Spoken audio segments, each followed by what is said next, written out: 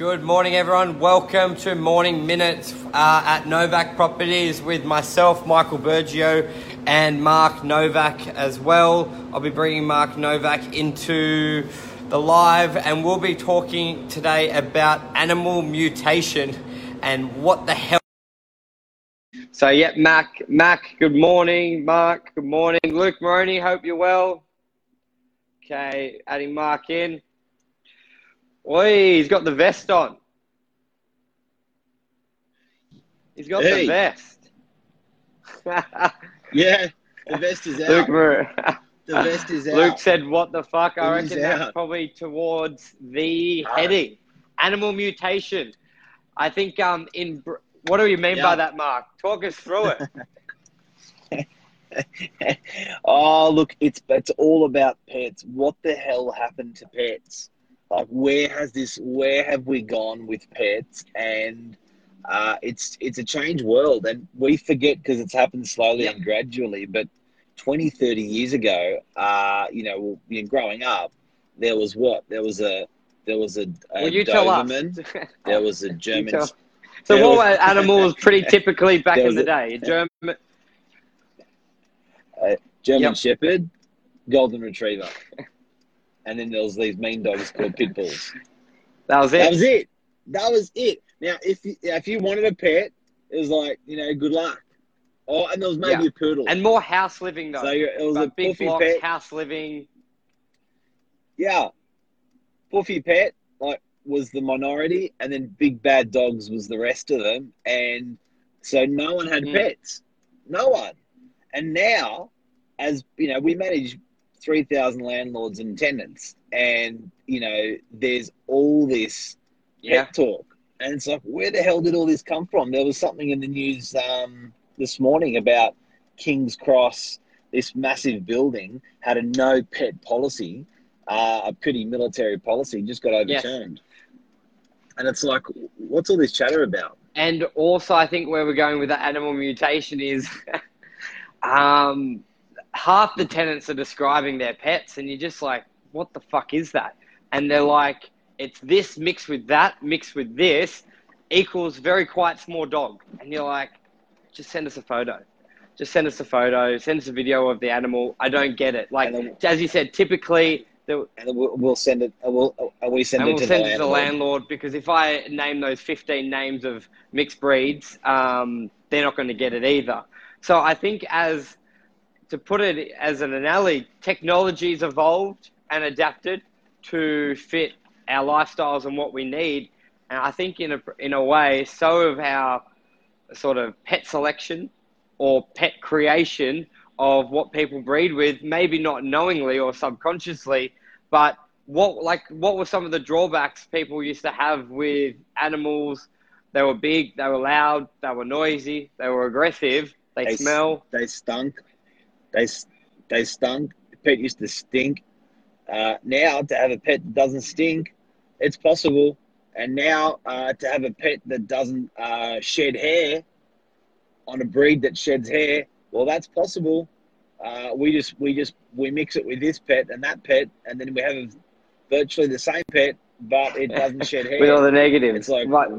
Take out all the negatives, mix it with the positives. Where we're going with this is we still get a lot of land. Where we're going is it's changed, eh? It's changed, but it's also some of the landlords haven't.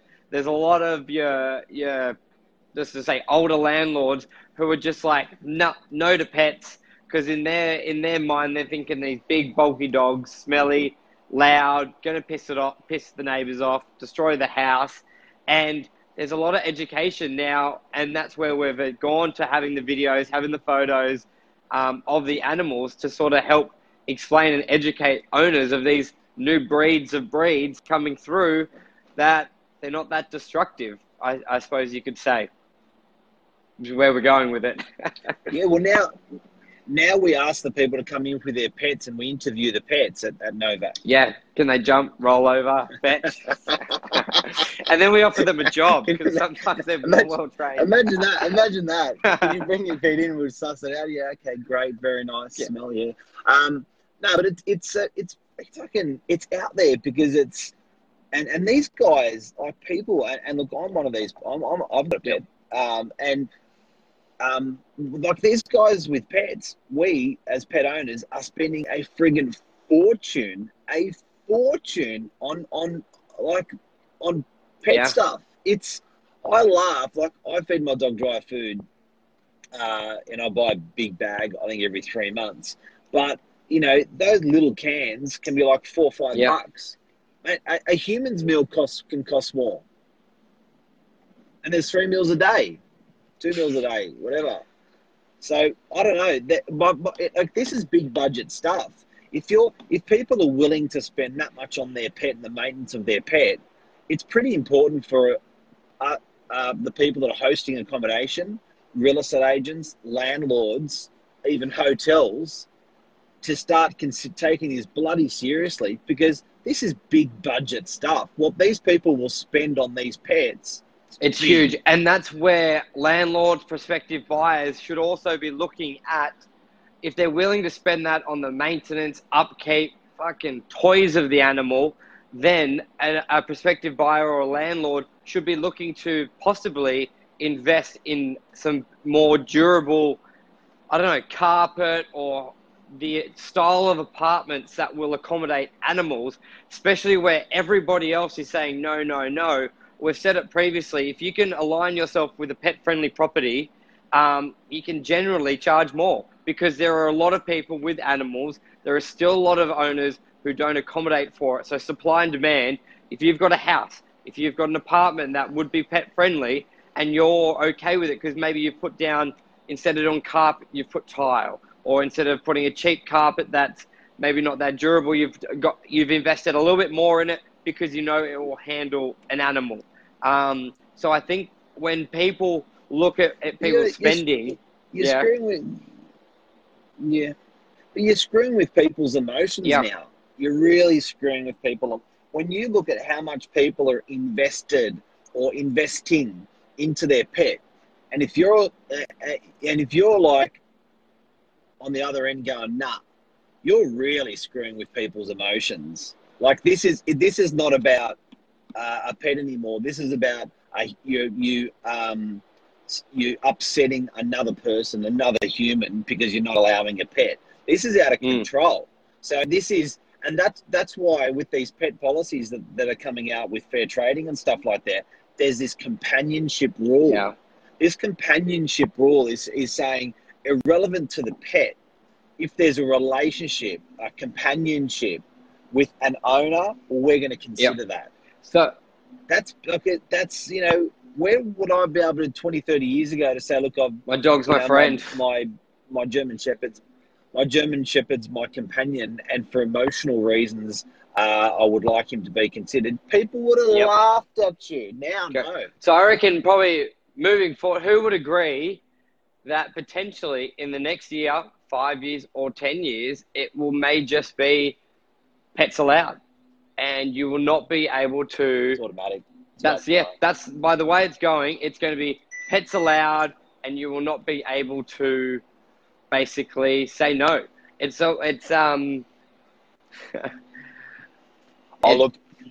just look at where the society's gone, Michael, and everyone that's watching, Peter, Debbie, Mike Kulma, Lisa.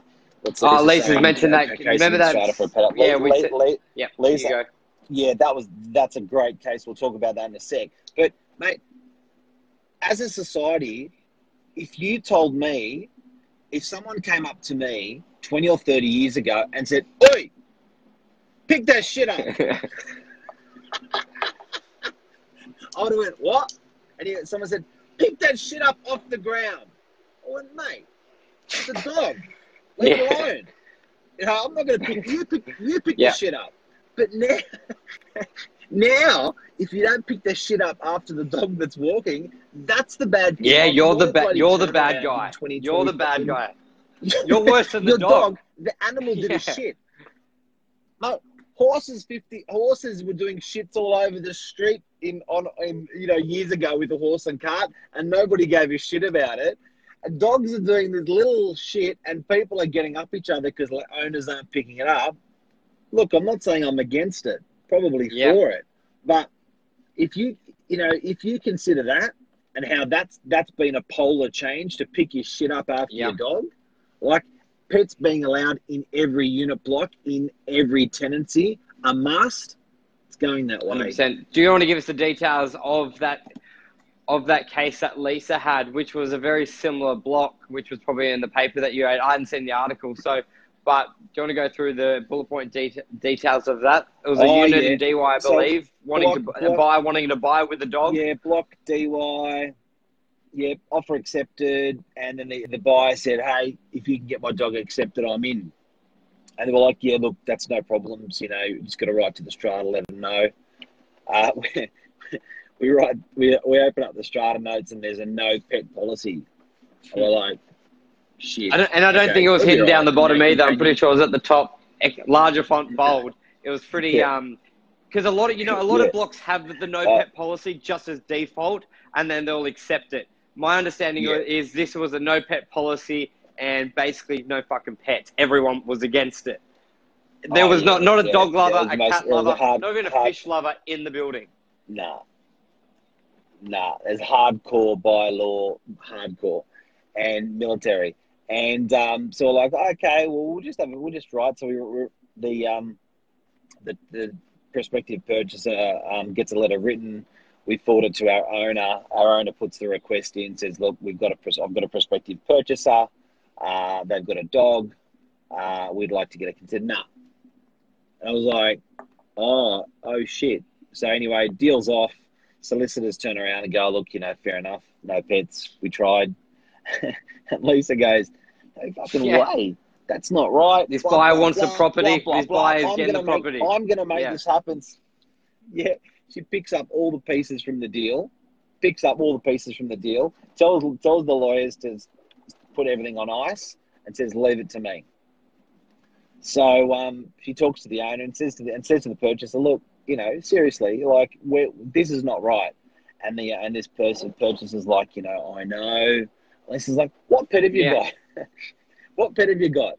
And it's a unit, it's a 2-bedroom unit with a courtyard.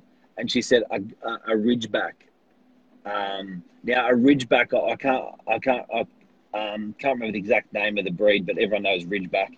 They got that hair that stands up along the whole spine, along the whole back. They are a big friggin' dog. They are a big dog. They're a big mean dog. Alicia's like, oh, okay. So it's not like a little poodle. Right. And then doesn't fit in a handbag. It's a car. It's a horse. It's a monster. It's a horse, but she's got references. And the lady said, look, I do, I'm of that background, the South African background, and that's that's their dog. Like, apparently it's a pretty popular dog over there. It's where they were bred, where they originally came from, apparently. She said, so look, it's part of me, it's part of my heritage. I have an affiliation with the dog. It's certainly a companion. Then the lady extends out to, had unfortunate circumstances happen to her where she was a bit a bit of a victim. So together with that information, we went back to Strata and said, look, guys, 1, there's the reference from the dog. 2, it's a companion, the dog. 3, you don't want to be knocking back a purchaser that's got rights of companionship and has companionship, has been a victim of certain circumstances. Because if you do, each of the people that are voting against this dog that are sitting on body corporate will individually be accountable. So it's great to be on a strata committee and make a decision as a committee, but let it be known that all you guys will be held accountable for the decision that you're making against this lady, and it's not going to go away. 24 hours later, it was approved. 24 later, so it's gone from a vigilant no, the no chance no, to a state your case, have a fair claim. It was all the truth. but it was really a dog that I would have thought would have been impossible to be placed. Certainly 10 or 20 years ago, it's acceptable. So it's happening. It's a world now where I think we've got to adjust as real estate agents, as landlords, as tenants, to say, look, guys, just fucking look after the place, return it back the same or better, given normal wear and tear. That's it. Two things to add there. Jeff made a good comment. Animal, like, it's almost done a reverse between animals and smokers. 30 years ago, you could smoke anywhere. You could anywhere in a house. Yeah. And there was no sort of animals. And now it's like, it's like, fuck the smokers, but bring in the animal. Just replacing one thing. So that's a great analogy there. Jeff, that it's actually an interesting one, Jeff, because honestly, there could be a correlation between those two. 100% in. Because, habitually, like, you got a bit more time because you're not instead of in and out, a cigarette in and out of your mouth, you're stroking your pet. Yeah. You're stroking. And then with the animals thing, two things I take out of the story and the situation was, I always remind people, strata are governed by owners who are real people. Now, they will like to hide behind, hide behind a fucking computer or an email and just be like, nah, it's so easy. Comfortably. Even default setting, nah. So, a good reminder of reminding people that you're a real person, and a scenario of how something will affect you, either in that email. So basically, with that request, that request was put through twice, like in two formats. One was, can I have an animal? And it's like default, no.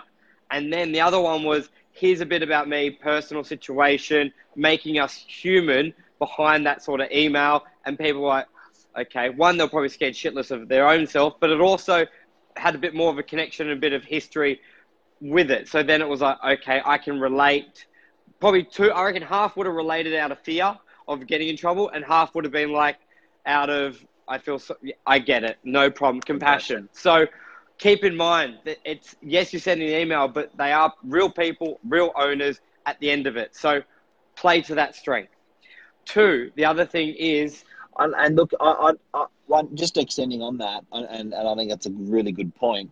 Knocking on the door of the strata managers, of the people on the committee, introducing yourself, and just good old-fashioned rapport building, handshake. How are you? This is who I am. This is what I do.